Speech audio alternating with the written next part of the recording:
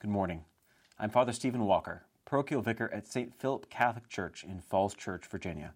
In today's Gospel, Jesus tells his disciples, "Nothing is concealed that will not be revealed, nor secret that will not be known." Christ is basically telling us that everything that happens here on earth will become public knowledge in heaven. Now, when I think of that, I get a little bit nervous, because there are things in my past that I've almost forgotten about, and I'm kind of content that they stay that way. But honestly, the reason I feel a little bit nervous is because I believe that lie that we all tell ourselves, and that lie is that time heals everything. Well, the reality is time heals absolutely nothing. The only thing that can heal the mistakes of our past is the grace of Christ.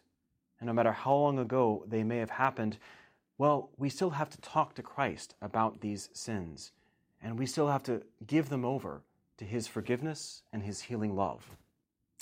All sin must be forgiven and healed.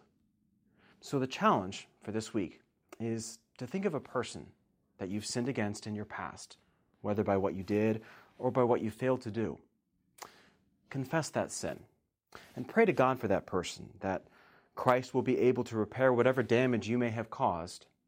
And then finally, if it's possible, reach out to that person and try to make it right. Text 2M2V to 84576.